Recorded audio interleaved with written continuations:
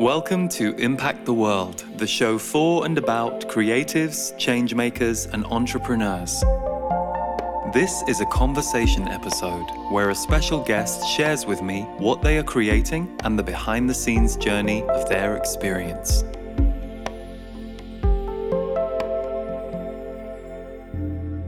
Hello, welcome to Impact the World, and my guest today is Sark, who for almost the past 40 years has been a force for good and transformation in the world of creativity, books, art. And one of the reasons I was so delighted to get to speak to Sark is a couple of years ago when she first came across my radar.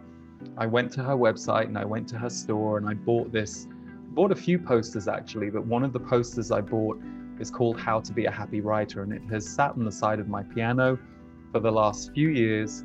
And so getting to speak to her about creativity, but also how we are creating our life and the habits that we can cultivate to maintain our connection to magic, our connection to the miraculous. And as you'll learn during this conversation, Sark is not at all a stranger to the lows of life or the really deep, challenging times that ultimately transform you. But when they're happening, they can feel deathly or hard to overcome. So this was a fantastic conversation, and I think you'll really enjoy what Sark has to share and how you can use it to create a transformation or creation in your life. And as ever, if you are a fan of the show and you enjoy what we put out here, it really helps us if you are able to subscribe, rate, or review over on Apple Podcasts, because it helps us reach more people with the shows that we create.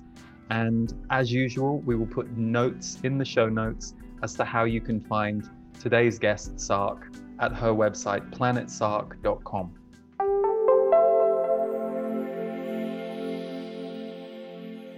Sark, it is so nice to have you here on the show. I was just sharing with you that I have had one of your posters on the side of my piano for the last two and a bit years. So to get to sit and be with you right now is just fantastic. Thank you. Oh, you are so welcome. And I know people will want to know which poster. They will. And it's the How to Be a Happy Writer poster. And I actually bought that one because at the time I was returning to songwriting, which was something I'd kind of not really given much energy and time to for many years. So I stuck it on the piano as an emblem and as a symbol, and it's fabulous. It worked. Good.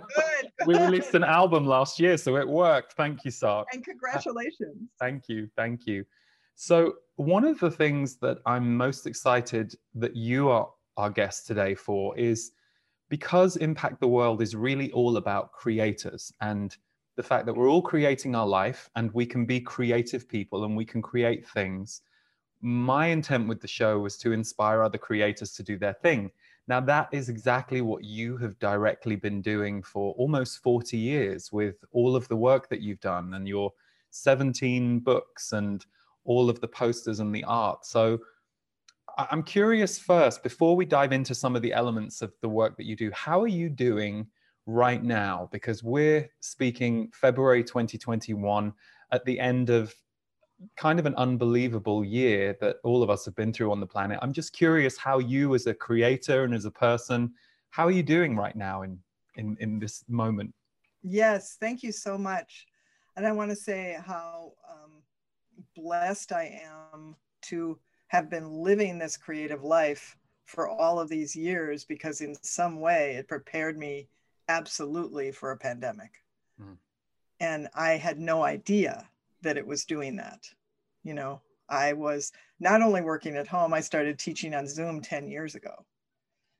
And I designed my life to be such that I didn't need to go anywhere very often.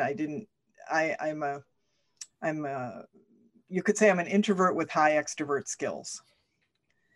So my orbit was perfectly lovely for me. I mean, and I want to acknowledge anyone listening who's had to stay in and hasn't been able to exercise so I just want to acknowledge that, because I'm aware, living in San Francisco where I have a tremendous amount of privilege to be out in beauty in nature every single day. And so I'm able to do that, and I do that, and then I gather the riches and I bring them back and alchemize them, and then I share them. So, and of course, and on the challenging side, I've definitely had more dealings with my anxiety than I'd ever really had. And I've been given a lot of information about what's going on. I've been taken on tours. I mean, you know this as someone who channels energy, I channel Sark. And I've been taken all over the world and shown what's going on and what is needing to happen. And so I was getting a lot of downloads and a lot of information, which can be a bit tiring, you know, because it would occupy my whole dream time. And then I would wake up with all this. But again, creating courses and mentoring programs I love mentoring people in all forms, through my books, through private mentoring that I do. I love mentoring people and making dreams real. That's like it started very early in my life, and it continues to this day. And I feel now in the pandemic time, it's even more juicy and rich, and it's people are being called to themselves and their uniqueness more than ever. You know this. Yeah. People are being called to rise, and I've been called to rise. I'm writing more often, more deeply, more transparently. I was already writing vulnerably. I was publishing all my vulnerable journals for all these years. But now it's taken on an even larger import. It just feels like, in the most exciting way, there's no time to waste. Like now is the time. That's how I feel. Yeah, so true. And I'm curious if you don't mind sharing, because I'm sure the watchers and listeners would be curious about, you shared some of the downloads that you've been getting about what's going on around the world. Are there any parts of that would be good to share? Well, honestly, I think your energy transmissions are so in line. I mean, whenever I hear one of yours, I'm like, yep, check, check, check. You know, I don't think I have new things to say except to trust and continue. I mean, you know, it's so tempting to collapse and stay collapsed. It's so tempting to go to despair and then just not get out.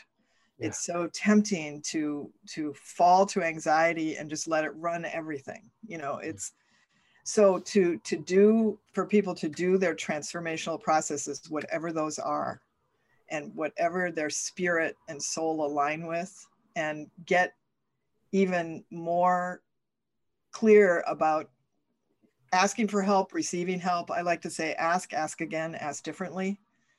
Like, don't just ask and then scurry away and say, see, it didn't happen. Mm-hmm. You know, if it didn't happen, ask again. And if it still doesn't happen, ask differently. Yeah. You may need to ask a different person. You may need to ask more nakedly. You may need to ask with more enthusiasm. You may need to ask more calmly.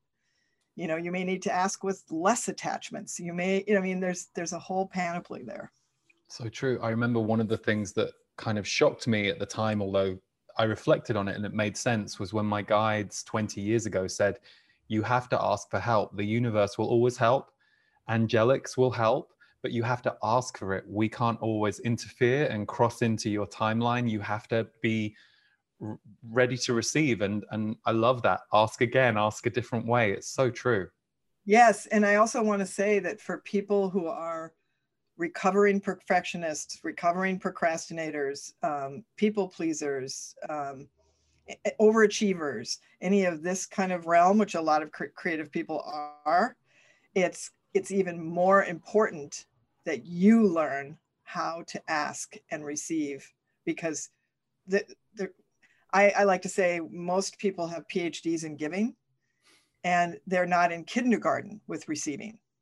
And they ask very little. In fact, people pride themselves on not asking much. I don't ask for much.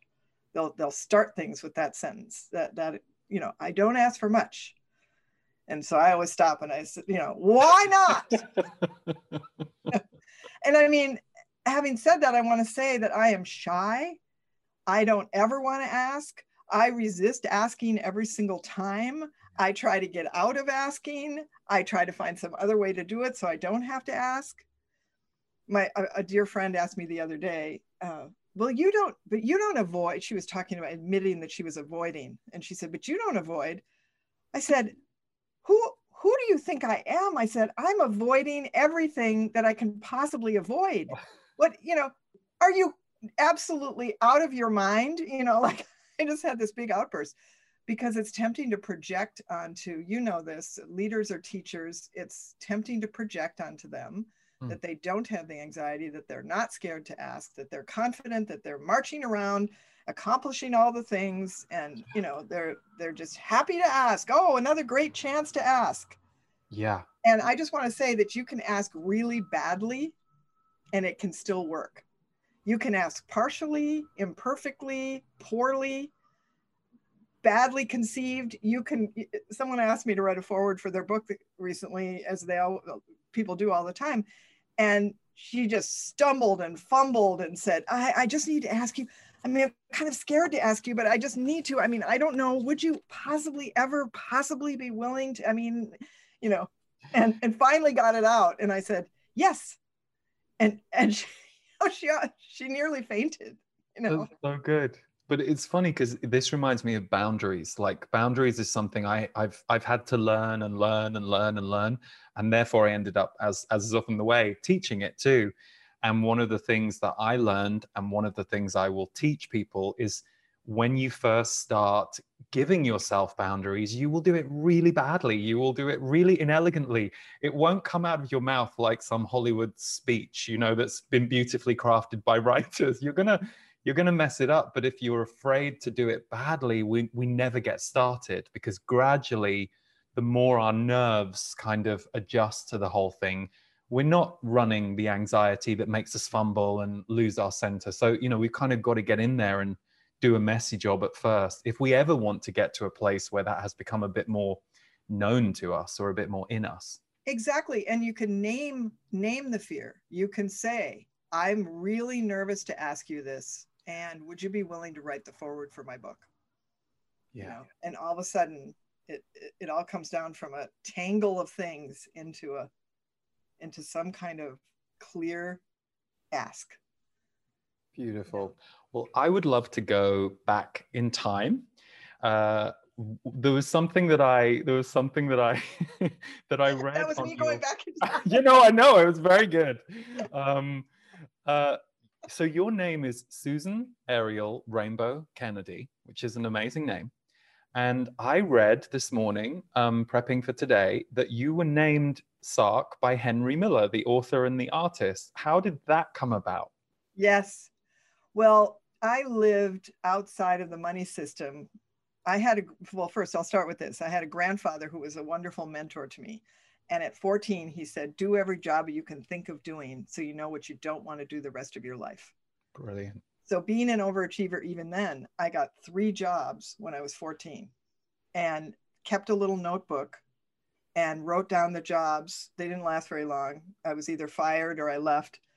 But I went on from the ages of 14 to 26 to have 250 jobs. If it lasted more than 4 hours, I counted it. And I did the weirdest jobs, and I found a lot of things I didn't want to do anymore. And I learned a lot about service and humility. And I learned what work was in some ways. I mean, I'll admit, I was, again, a privileged person. So I was able to quit, and I didn't have a family to support. So I had a lot of latitude there. But at age 26, I decided to opt out of capitalism altogether and live on barter and trade, which I did for 10 years. This was before this was popular. I was going to say, yeah. This was not normal. This was not being discussed in the culture. And,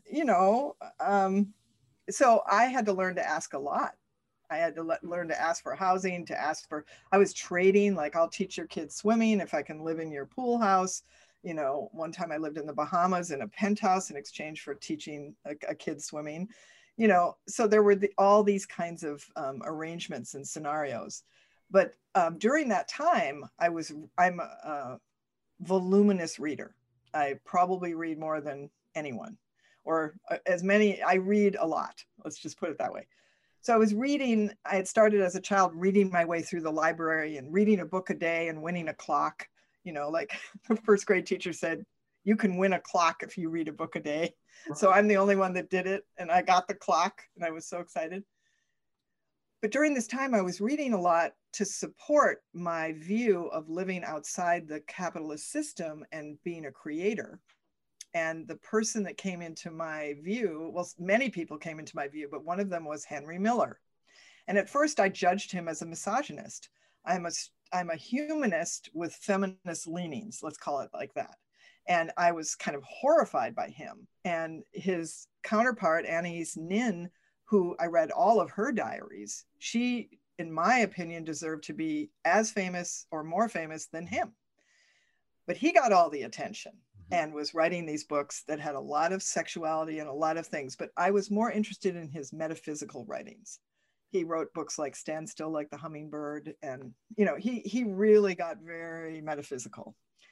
And so I read everything Henry Miller wrote and had published. It was over 50 books. And I even went to the University of Minnesota and read his manuscripts wearing white gloves, which they gave you, and turning the thin pages of his, you know.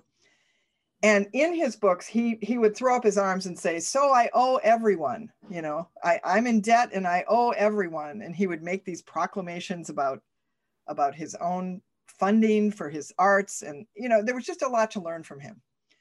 And so I didn't know it, but he died before, this was in 1982, he appeared in my dream. And he said, your name will be Sark and your artwork will be famous before your writing. And I thought, I'm not going to be Sark. That's a dumb name. And I wrote it in my journal and I put it aside. And so he shows up. I didn't know he had already died. So he was dead and he was appearing in my dreams.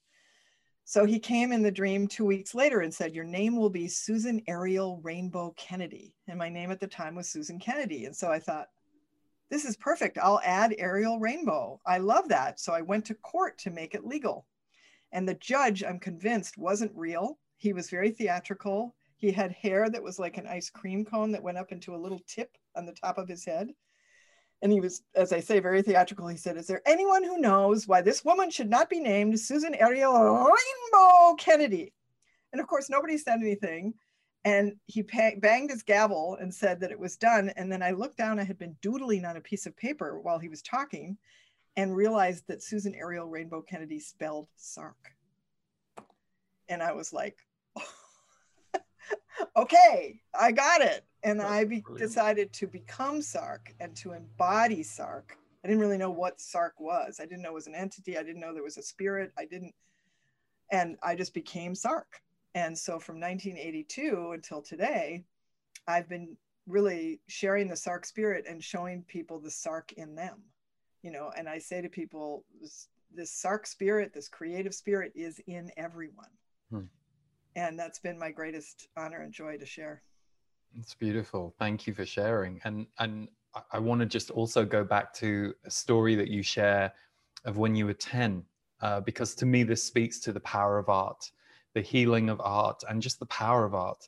You said you had a best friend called Mr. Boggs at the time, who was 80 years old, and he went to the hospital and you would send in stories and letters, and he said that it kept him alive. Could you tell us a little bit about that? Yeah, well, one of the difficult, challenging times of my childhood was that I was molested by an older brother. Yeah. So he had been my best friend, and then he was being molested by a neighbor, and then he in turn molested me.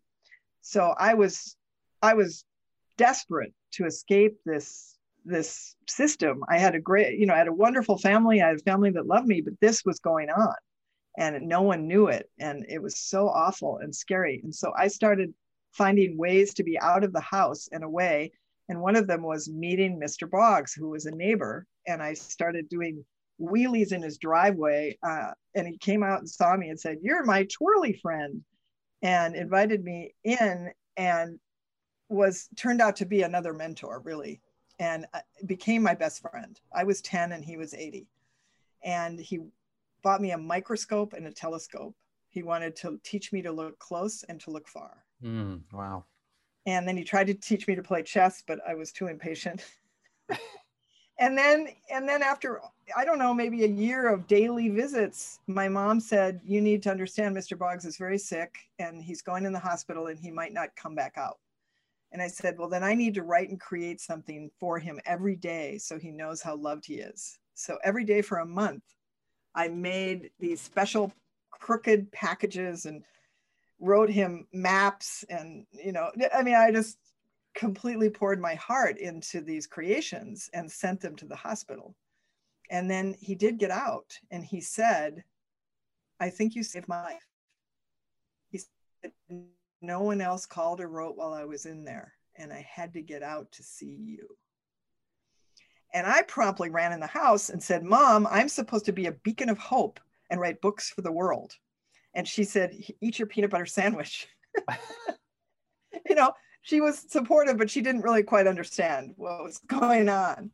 But that wonderful grandfather that I mentioned, who was my mentor, had listened very carefully to me. I think he must have known that there was, you know, difficulties in the family. And, you know, so he asked me to be the family reporter on family vacations and to write about what happened on these vacations and then come home and perform it for he and my grandmother in their living room. So I just scooped up all the miracle adventures and came home and performed them. So this was like the beginnings of my writing and teaching as I do today. And then he did something even more powerful. I had said that I wanted to start writing books, but I didn't feel like I could do it in the house. And so I'm standing on the front lawn with my best friend, Missy, and a flatbed trailer comes slowly past with a tiny house on the back. And he had a house built for me, a tiny house. Wow. And it was being delivered to my backyard, to my driveway. It had a Dutch door and sliding glass windows and electricity and a linoleum floor. And I promptly moved in and wrote my first book. Wow. Wow. And yeah. you also, I've heard you refer to the Magic Cottage in San Francisco. Yes. Yes. Right. Well, this was my Magic Cottage. This was like the precursor, right? Yes, this was the tiny Magic Cottage in Minneapolis, Minnesota. And in fact, when I found the Magic Cottage in San Francisco, those who know me well that knew about the cottage said, this is like a grown-up version of the Magic Cottage. I mean, of the playhouse. It was called my playhouse. And so they said that. And it's just so funny. But yeah, so that first book was called Mice from Mars.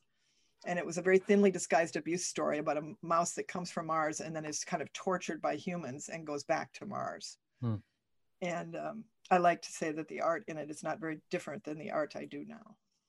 Yeah, and we have some of that art behind you. And again, this takes me back to your poster, because one of the things that I loved about the How to Be a Happy Writer poster was the art of it. And earlier you shared that Henry Miller in The Dream had said your art would become known before your writing. And one of the stories I love is that your cat Jupiter, tell us how your cat Jupiter helped you sell 2.5 million copies of the How to Be an Artist poster.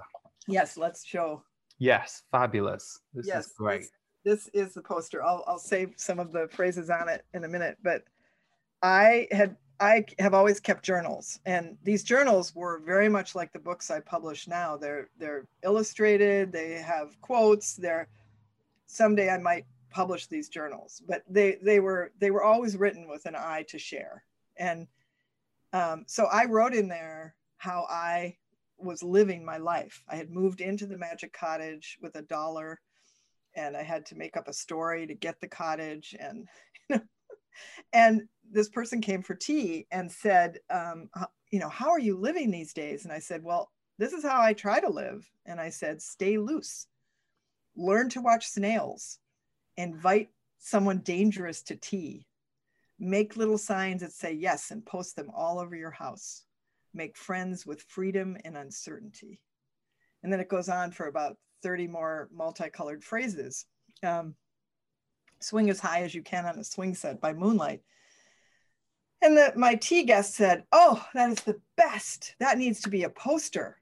And I said, that's a good idea. And I tore the page out of my journal and put it on the wall and said, there, now it's a poster. And he wisely said, I mean for the world. And then I said what so many people have said to me over all these years, I wouldn't know how to do that. Yeah. And then he said to me, well, somebody does. And then I said to him, well, I wouldn't know how to find that somebody. I mean, this is how we block. This is how we don't ask. This is how we stop it. This is how we do it. So everyone listen, this is how it's done. If you want to know how not to do something, you listen to me. I wouldn't know how to do that, and I wouldn't know how to find someone to do that. That's the surefire way to not do anything. And it's so interesting that our desire or our vision is often immediately followed by the stop signs and the voices of it's not possible. So you have to just kind of push through them and ignore them. Yes. And I also teach ways to let them be without having to ignore, and also then not letting them run the show. Yeah. And so I then, you know, as I often do, lie down because I didn't know what to do. So I laid down and I went, I think it was a nap. And Jupiter, my wonderful black cat, was very young at the time, had moved in with me in the Magic Cottage. I'd never had a cat. I didn't know what cats were. Got up on his hind legs and peeled the poster off the wall. And it woke me up with a whoosh. And I said, Jupiter, stop that. And I carefully fixed it back up on the wall. He did that 3 more times over 3 days before I thought, maybe Jupiter is trying to say something. Yeah. And I took the poster to a store that I knew was metaphysical and that they had a catalog. And I thought, well, maybe they want it and I could go ask them. So I took the crooked page with the torn side and I brought it there. And the person that was in charge looked at it and said, well, this is very strange and crooked. And what does invite someone to dangerous to tea even mean? And I said, well, it means taking chances. It means seeing what will come. And he said, all right, well, we'll give it a try. Don't expect anything. And I said, well, I've been living on barter and trade for a long time. I'm not expecting anything. You know, like I'm curious. I want to see if people want this. Well, 2 days later, there was a call and there was an order for 200 posters. And I thought that was great until I realized I had to handwrite them because I had said they were handmade. So I got out my markers and I got paper and I hand wrote these 40 whatever phrases on there. And I literally thought, I hope nobody else orders. And the next day came an order for 500. I got pretty scared and I think I hand wrote 300 of them. And at the end I said, I can't do this anymore. I can't handwrite these. And so I looked and I saw that it said handmade. And I thought, okay. So I got creative and I got high quality color Xerox and I hand tore the edges of that. And then I mounted it onto French rag paper and hand colored the edges of that. It was still a lot of handwork, but it was a piece I was proud of. And it was beautiful and it felt worth the money. And I was happy to do it. And I became a little factory in my Magic Cottage. Well, actually, I borrowed the neighbor's garage and I had to dash out of there whenever they came home so they wouldn't know I was in there. I had spray mount that was so thick on my goggles that I would crash into things as I was trying to get out of the garage space. And I made 11,000 by hand. And at the same time, I was channeling 18 other posters on 18 other subjects. How to be really alive, how to really love a child, how to forgive your father, how to relax about money. I don't even remember all of them, you know, ways to be with angels, just, you know, all of these posters. And I thought, there's no way I can do all this. I better start a company. And friends have teased me. They're like, why did you start a company? Like, why wouldn't you say, I need to find a printer or I need to find a manager or, you know, like, and I said, because I had a vision of books and of speaking and of going around the world. And I knew that the books wanted to really be out in a big way. And I felt the company would support that. So the company at that time was called Camp Sark. And I had the most wonderful team that helped produce over 200 products that went around the world. I taught and mentored around the world. I wrote a best-selling book every single year for 18 years, which was, you know, there's whole stories about that. But so that was how it started. And now I don't even remember your initial question. Well, we were talking about, because I read in your bio how the poster went on to sell 2.5 million copies, which is pretty phenomenal. Oh. And then that poster, How to Be an Artist, went on to be printed, of course, after my 11,000 handmade ones. It went on to be printed millions of times. It went on to be in Time magazine. It was in major motion pictures. It's in all these dorm rooms. It's in all, I mean, it just went, you know, and because it's my statement that we're all artists. It's called How to Be an Artist. And it could have been called How to Be an Artist of Life, because we're all artists and we're all creative. And it's the way we've translated that word is such a both creative and artist is such a disservice.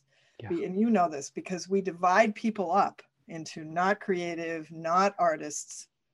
And accountants are creative. Parents are the most creative people on the planet.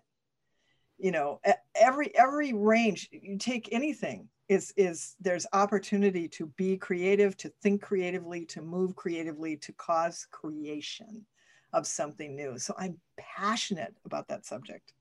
Like, it's funny because your poster that I have, How to Be a Happy Writer, one of the first things I thought about it was, you know, this is how to be a happy creator as well. You know, and I want to share something about that poster. I think what we're going to do is we're going to bring it up on the screen just for people who haven't seen your posters. I think there were two things that really hit me about when I saw your posters. Number one, I was delighted that you had illustrated them, that they're colorful, that they're playful, that they're, you know, so simply and so simple and wonderful.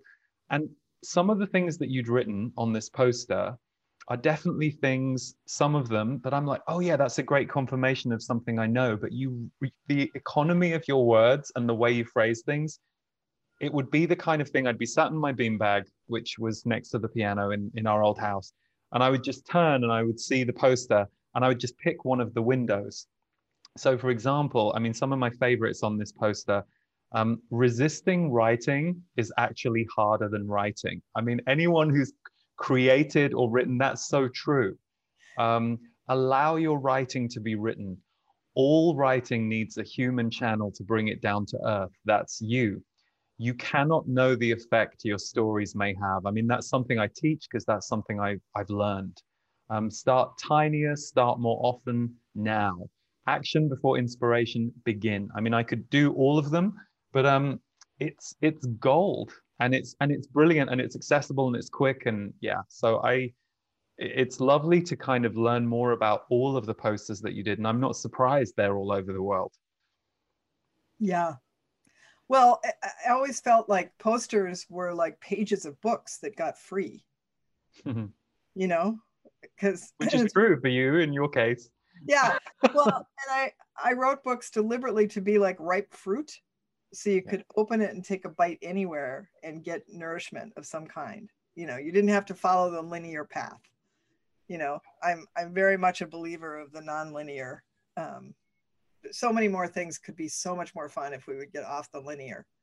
It's true. And, you know, there's so much more joy and delight to have than people are giving themselves. Yeah.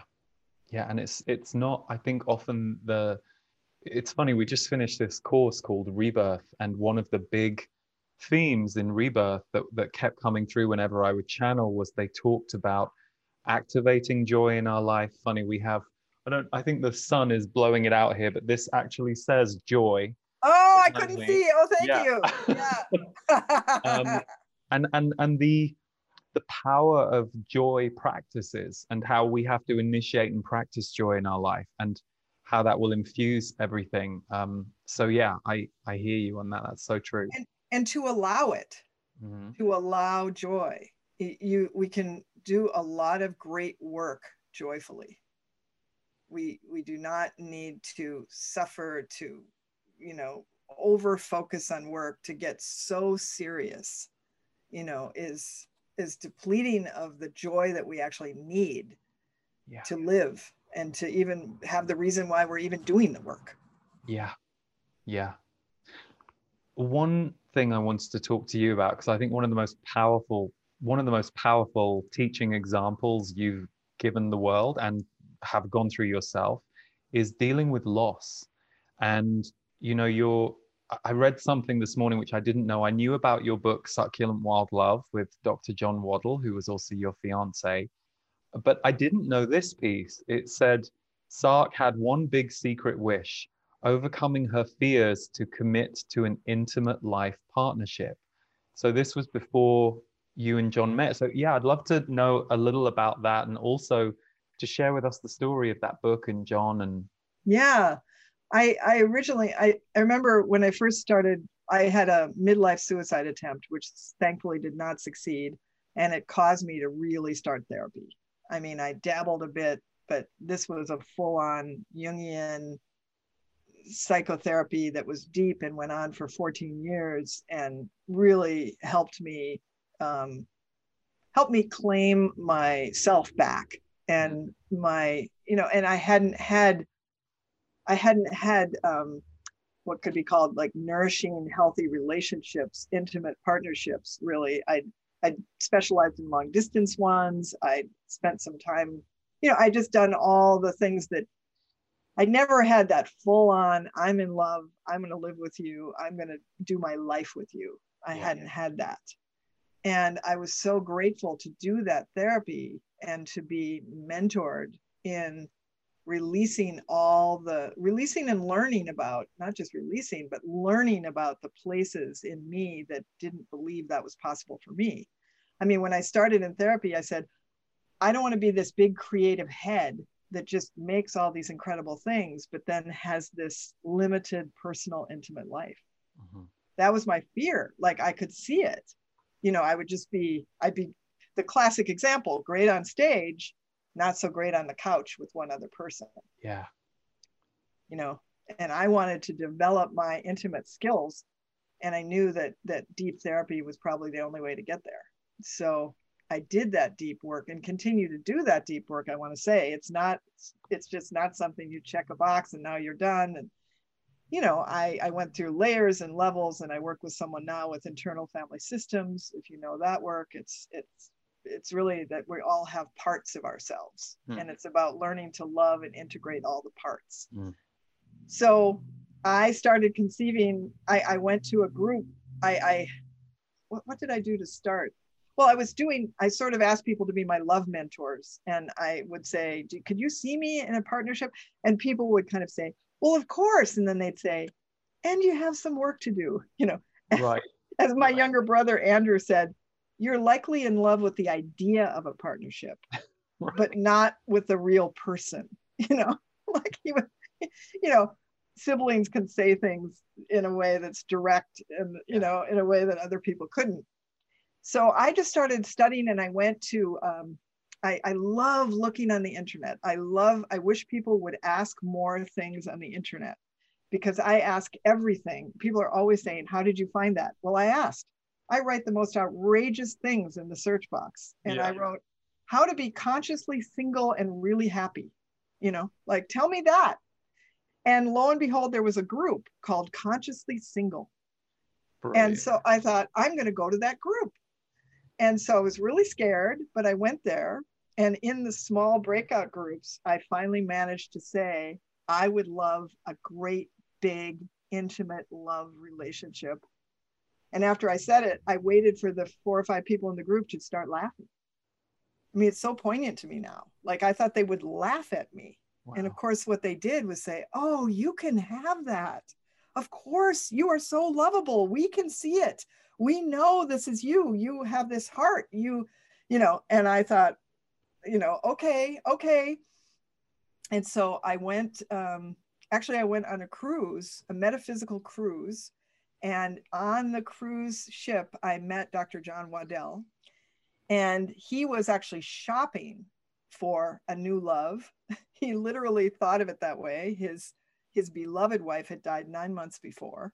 And he said, I did not want to live the rest of my life out of partnership. And I wanted a high level, incredible person.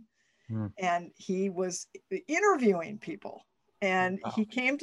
when it came time to, it's a whole story, of course, how this happened, but we were walking on the promenade deck and he said, I want you to know that I'm qualified to adore you. That's so great. That's so And great. I just thought, I'm going to marry him. I mean, it helped that he was a psychologist. So I felt that he was I felt like, Yeah. I liked that he said he was, and I could tell it didn't come from there was not a manipulation in it. It was Or a just, need. no, it was just from spirit. And he said he had no idea he was going to say that. And he just said it. And then I said, that's it.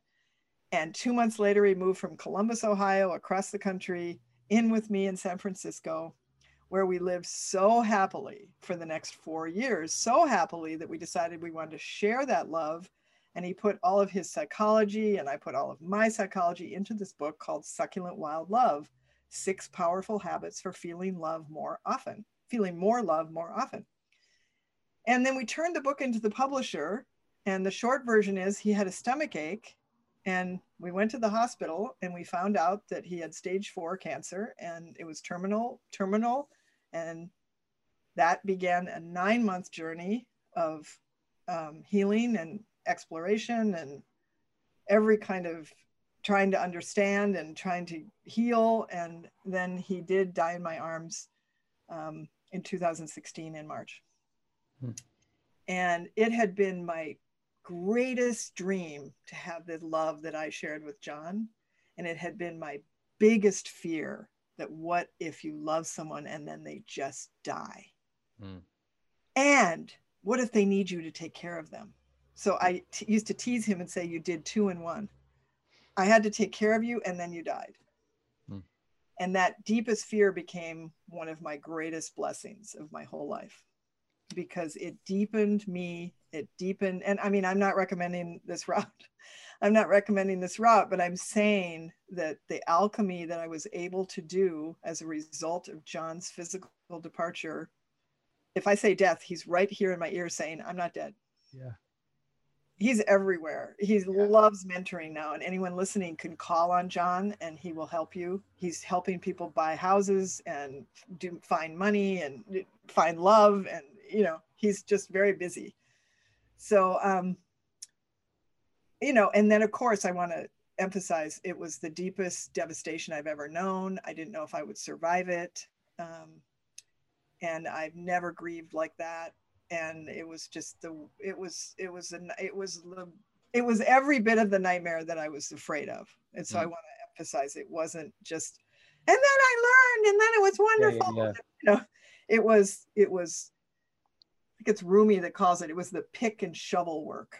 It was the deep work of going through all the would've, could've, should've's, all the things I wish I'd said or done, all the things I wish he'd said or done, all the therapy that had been done, all of the alternative medicine and standard medicine things that had been done, and all of this.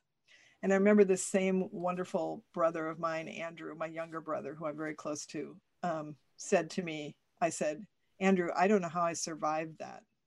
And he said, you didn't. He said, you thrived it. And it was a huge compliment from him. And I knew it to be true. Although it doesn't take away the pain, but it gives meaning and it gives a doorway to a new place. And the new place was my asking again for another great love. Because I thought, I love this. I loved being in intimate partnership. I didn't know how good I was. I'm way more suited for it than I knew. But I want to hasten to say, I wouldn't have been suited for it younger. When I was younger, there were way more personality things and things that would have obscured my ability to be intimate and be connected like that. Yeah. So I hired a love coach and had a wonderful experience, a matchmaker, and had a wonderful experience. I joined something called Calling in the One, and met with a small group for 12 weeks every week and explored the attachment styles and all the things. I became like this laboratory, like, what does it take to you know, at this age and in this stage of my life to find and create really another great love. And then I started to feel pressured and like, oh, this is never going to happen. I did some online dating. I met some wonderful men, but none of them were none of them were a match for what I wanted. And finally, I said, you know what? I'm going to give up and I'm going to date the world. I'm going to date the world. So I wrote, I'm dating the world. And then I wrote this passionate rhapsody about all the ways I was dating the world. I was in the cherry blossoms in Vancouver, and I was in a private ranch in Big Sur. And I was reading poetry in my house lying upside down off of my bed. And I was just I was in a love affair with the world. And that email was received by a man named David, who then called me on the Inspiration phone line, which is a phone line I started over 25 years ago so that my readers would have a way to communicate with me. I was being so intimate with them in my books, and I felt that they ought to have a place to be intimate with me. And so he had been told about me 8 years before by a female friend who said, there's a female version of you, and her name is Sark, and you need to reach her. So he listened to the Inspiration Line message and left me a message 8 years ago, but I was nowhere near, I would never have been ready for him at that time. So in May of 2018, he called that line, having read I'm Dating the World. And there's a whole story about how he even came to get that email, a completely wild story where he should never have gotten that email. But, you know, got that email and called the line and said, hey, I just love how you live. And that's how I live too. He said, like, loving the world. And he said, I just love you. He said, I love you. I love you. I love you. I love you. I love you. I love you. I love you. I love you. I love you. I love you. I love you. I love you. I love you. I love you. Is this too much? I love you. I love you. I love you. I love you. Hey, my name's David. Give me a call if you want. Wow. Oh, that's so good. And I felt like he's either my soulmate or he's someone I might not ever want to talk to. Yeah. But I called on May 21st, I called him back and we talked. I think we laughed for the first 5 minutes with no subject. I mean, there was such a connection. And then we talked for 2 hours. He was living at that time in Massachusetts. And we proceeded to talk every day for 3 months. And really, I mean, in depth, 2.5, 3.5 hour calls of every variety, and really, really got to know each other. And then we decided that we wanted to meet physically because none of this was on video. It was all on the phone. And so we decided we would meet physically. I would go to his house in Massachusetts and we would call it a honeymoon. We would call it our first honeymoon, and we would skip the marriage, just going straight to the honeymoon.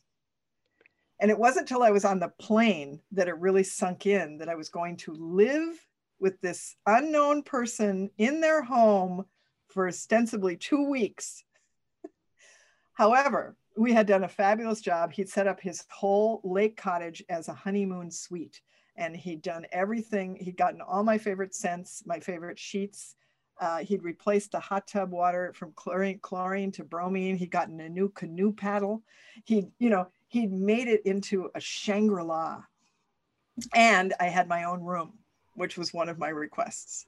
So we did do a good job at setting ourselves up for the best possible first date, which was a honeymoon. So wow. Well, I'm sorry, I'm listening and I'm thinking, God, Sark, do you love Coach? Because I think there will be people watching and listening going, I want to do her relationship course, please. Really, I mean, it's beautiful. Yeah, I'm just developing a course right now about love, and I do private mentor people, and right. I have mentored people about love. So I'll bet. It's a good thing. But so we met at the airport, and we were it was everything that I'd hoped and that he'd hoped. We were vibrating. We could barely stop smiling. The car kind of floated back to the lake cottage. And then by the next morning, I was looking up flights to get out of there. because I want to make sure people hear. I mean, this is these, you know, I insist on the real stuff. Hmm. And I insist on transparency and vulnerability. And I just cannot skim the surface. Hmm. So he had been a Hollywood movie producer for many years, living in Malibu, had gone back to Massachusetts to help his family business and gotten into some difficult things with the family business and really was not in a position to be interacting with me at that on that next day, and got in and really became sort of cold and distant. Mm. And I thought, that's it, nah, Hmm. I'm done. And I went in my room and he came and knocked gently and said, "Are you in here looking up flights?" And I said, "Yes." I said, and he said, "Could we get on the phone and talk about this?" Because remember, the phone is where we'd established our intimacy. Okay, okay. So he's in his room and I'm in my room, and we proceed to have a 2-hour conversation. And we learned everything we needed to know. And we created a new way to be together. We both are writers, so we enjoy the morning time by ourselves, and then we get together for lunch, and then we go apart again, and then we tend to our own alignment first, and then we have a wonderful dinner and perhaps romantic time. So this was what I wanted. I wanted someone that would tend to their own alignment and do their own work, so that they're coming to me like a full cup ready to share overflow, which doesn't mean that we can't mentor each other through difficulties, because of Sure. course we have and do. But this was a whole new world. So that the rest of the stay was everything I'd hoped and everything he'd hoped. Mm. And he hadn't lived with anyone in a number of years and didn't know how to have his needs be met without making it seem like he was ignoring me or telling me to go away, or he just needed a little help. And so he moved in 2.5 years ago to with me in San Francisco. This makes me think of my wonderful godson, Jonah, who's now like 17. A few years ago, he said to his mother, "Mom, why do all the men move in with Susan? Or why do all the men move for Susan?" That was it. Because in my relationships, for whatever reason, I mean, I think it's San Francisco, and I think it's because I'm staying here. So Yeah, I'm yeah, like yeah. I'm like the magnet that pulls, But so we're extremely happy, and we're creating together, and we're living together and loving together, and it's another great love. And John immediately said, "I love David." Mm. And David loves John, and it's a big happy family with the non-physical John and the physical David. And but David's also brought a big happy family to me. I have two parents, I have his brothers, I have his two children. One of his sons is living with us right now. And so all of my dreams of like what, it isn't just one person. It's like he brought just a You brought a constellation of, tribe. he brought, yeah.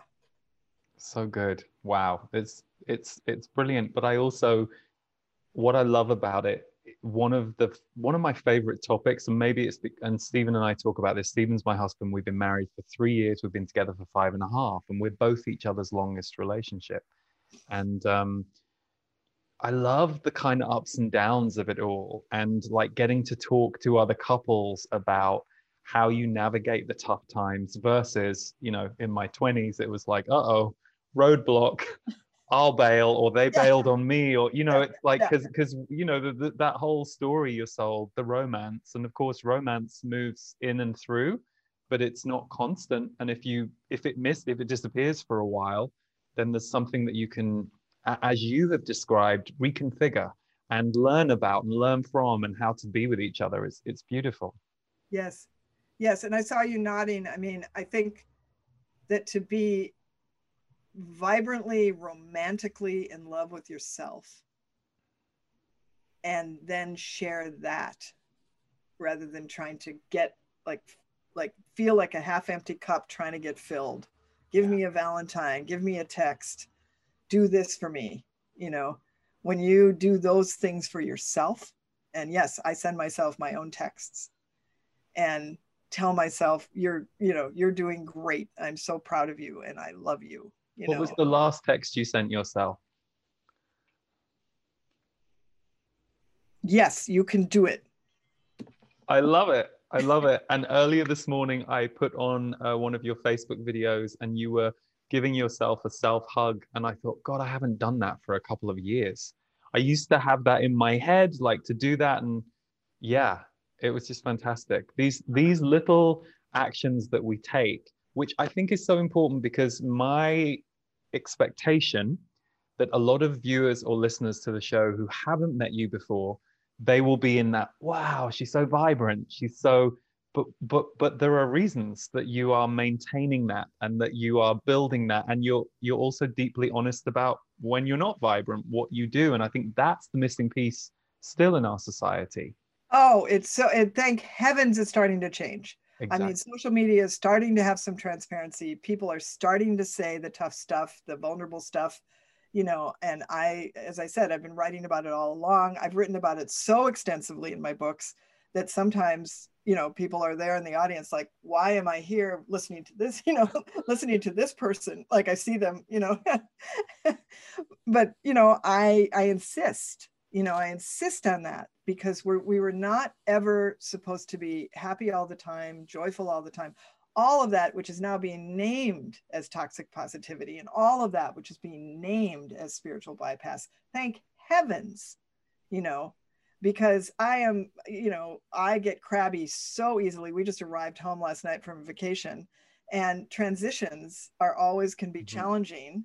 You know, came home to all of these mishaps and misunderstandings, and things weren't done or things were different than I thought. And I had a complete flip out, you know, and because I practice what I teach and do my own feelings care, I'm able to go and do my feelings care without having to act out on the people Mm. around me in harmful ways, you know, so that, you know, I'm in my room sobbing and writing my feelings like, how did this happen? What part got triggered?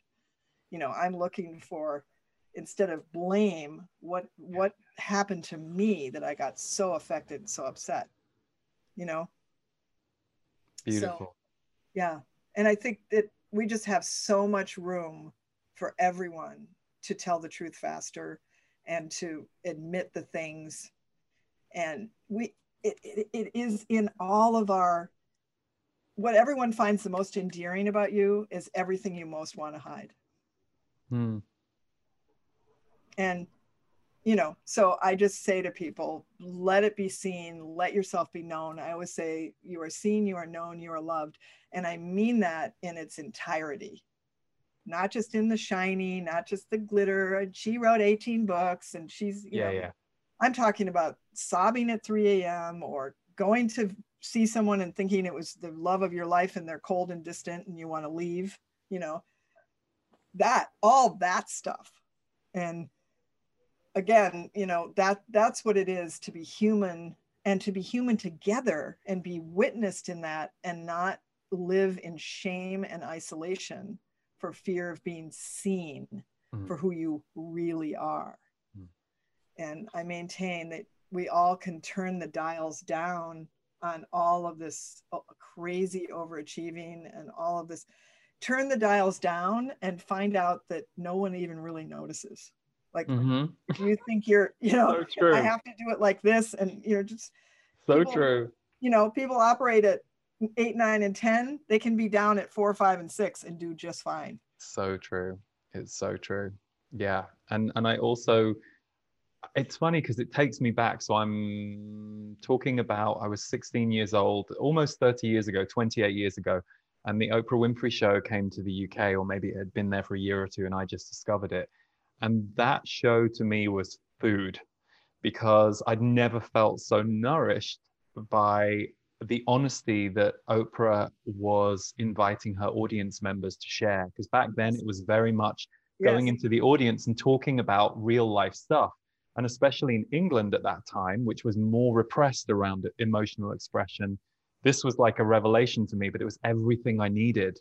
And so I've always found such a solace and comfort in hearing the underneath and the behind versus the shiny picture. Because as you just said, someone else or even I could say, "Oh, you've written 18 books." To you, I might look at 18 book covers, whereas whereas actually you would say, yeah, I can tell you my life journey that every one of those books represents, and who I was and where I was living. And it's so interesting when we focus on the outside without really feeling or knowing what's underneath. And yes, exactly. And then not doing the work, not to project or idealize leaders or other people and think that they have answers. They may have things to teach and they may have things to mentor, but they do not have answers for you. Mm-hmm. And this is what I'm always telling people: your intuition, I call it inner wise self. I mean, your inner Sark knows everything. And people aren't asking. They're not asking this part of themselves. And so I'm always talking about this: ask again, ask differently, because I see the results and I see it for myself. And again, to do it imperfectly and badly and poorly and partially, amazing the miracles that can happen. Which goes back to your poster, which we've talked about, and we're gonna wrap up our conversation in a minute. But one thing I'm happy to be able to share with everyone is that you have a gift, and it's How to Be a Happy Creator, and it's Yes, a downloadable book.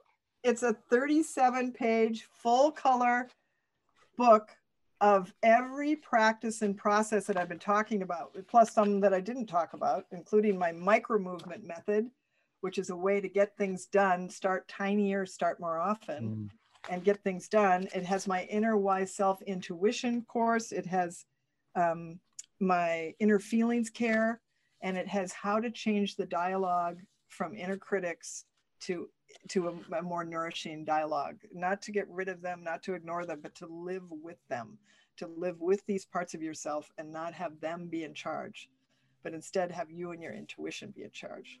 Beautiful. Lee, thank you for doing a show, Impact the World, which does go underneath. And because people want to hear real people talking about real things. And that's how we learn. We don't learn from being told, we learn from being shown. Yeah. And if my life and anything I've said can be any example, I would want it to be, honestly, it comes down to, again, live your dream, share your unique gifts, ask again, ask differently, and do your transformational work. And this is why I'm developing courses now about habits. How do you have the habits that underlie all of this? So I'm taking these core teachings and doing new courses, and I'm just finished a new book. So there's congratulations, because you said you've just finished the first draft, and I know that a book is a big thing, and it's called Living Mostly Wonderful: The Surprising Gifts of Terrible Things. It's so good. Yes. There's so many terrible things and so many wonderful things, and we can become really alchemists and blend the two together into a brand new mixture for healing and change. And then that can be shared. And it's so exciting. And I love the resilience and the magnificence of human spirit. And I love being in this life, of this life, and also being able to bring things from other realms through the spirit of Sark, and really show people that the spirit of Sark is them too. Well, I love your vulnerability, I love your brilliance, and I love your courage, and all the other facets of you that that we got to just have a tiny taste of today. But I know anybody who's watching or listening who wasn't familiar with you, I'm sure they're going to now be checking out the things you do, but also taking away from this just the reality that we can all create anything for ourselves if we put our mind to it and we take the tiny steps, whether it is a book or whether it's just a new way of life, or whether it's asking for love to come into your life and letting the results surprise you. And I would add mind, body, heart, and spirit, because if you stay, this, if we just go with our mind, it's not going to be the full picture. But if we involve all those other parts of myself, and then I forgot, I made a note to tell you that I am reopening my magical mentoring, private mentoring program in February soon. So I think I have space right now for, we already have a waiting list, and I think I have 6 spaces left. Fantastic. So I'm very excited about that. Great. And this can be found along with everything at planetsark.com, your website. Yes. Brilliant. Yes. Or I don't know if there's a different link, they don't let me get involved in where the links go. That's great.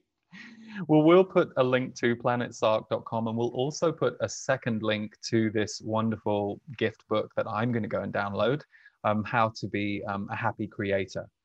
And I just want to say one last thing to you, which is just, I'm curious because you're in the creative process right now. What do you think your book needs next? Or what are you calling in next for this Thank stage you. of the book? Thank you. I love that so much. I think I'm calling in a brand new publishing process. And it's something that's been on my mind for quite a while. I haven't published traditionally since 2015. And there's some new ways that I'm turning the wonderful dials and steering the spaceship. Are we allowed to know what these ways are? No, but if you sign up, yeah, if you sign up for my magic blog, I'll definitely announce it in there. I do a magic blog once a week. So brilliant. I'll be, announcing and sharing. And it's going to be it's exciting because if it works as I intended it will help all the other creators too. Fantastic. Well, thank you and good luck. And hey, keep asking, ask differently, I'm sure, I have no doubt that you're going to be sharing it with us soon. Yeah. Well, thank you. This has been a delight for me personally, and I know for the people who tune into the show. So thank you for who you are and what you bring to the world. You're one of those people that just make me happy that you exist. Oh, thank you, Lee. That's just how I feel about you. And thank you for being you and doing your work in this world. It's a huge benefit and transformational quantum shifter. Thank you. We're all in it together, right? We're all doing our little bit, and that way we become one tribe on the planet. So yeah.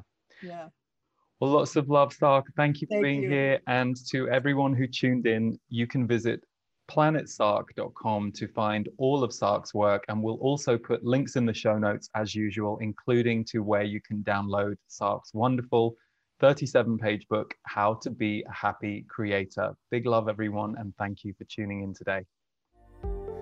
Thanks so much for tuning in to this episode of Impact the World. And if you want to go deeper and more in depth with my work, you should check out my members group, The Portal. You can find it at my website, leeharrisenergy.com, or visit theportal.world.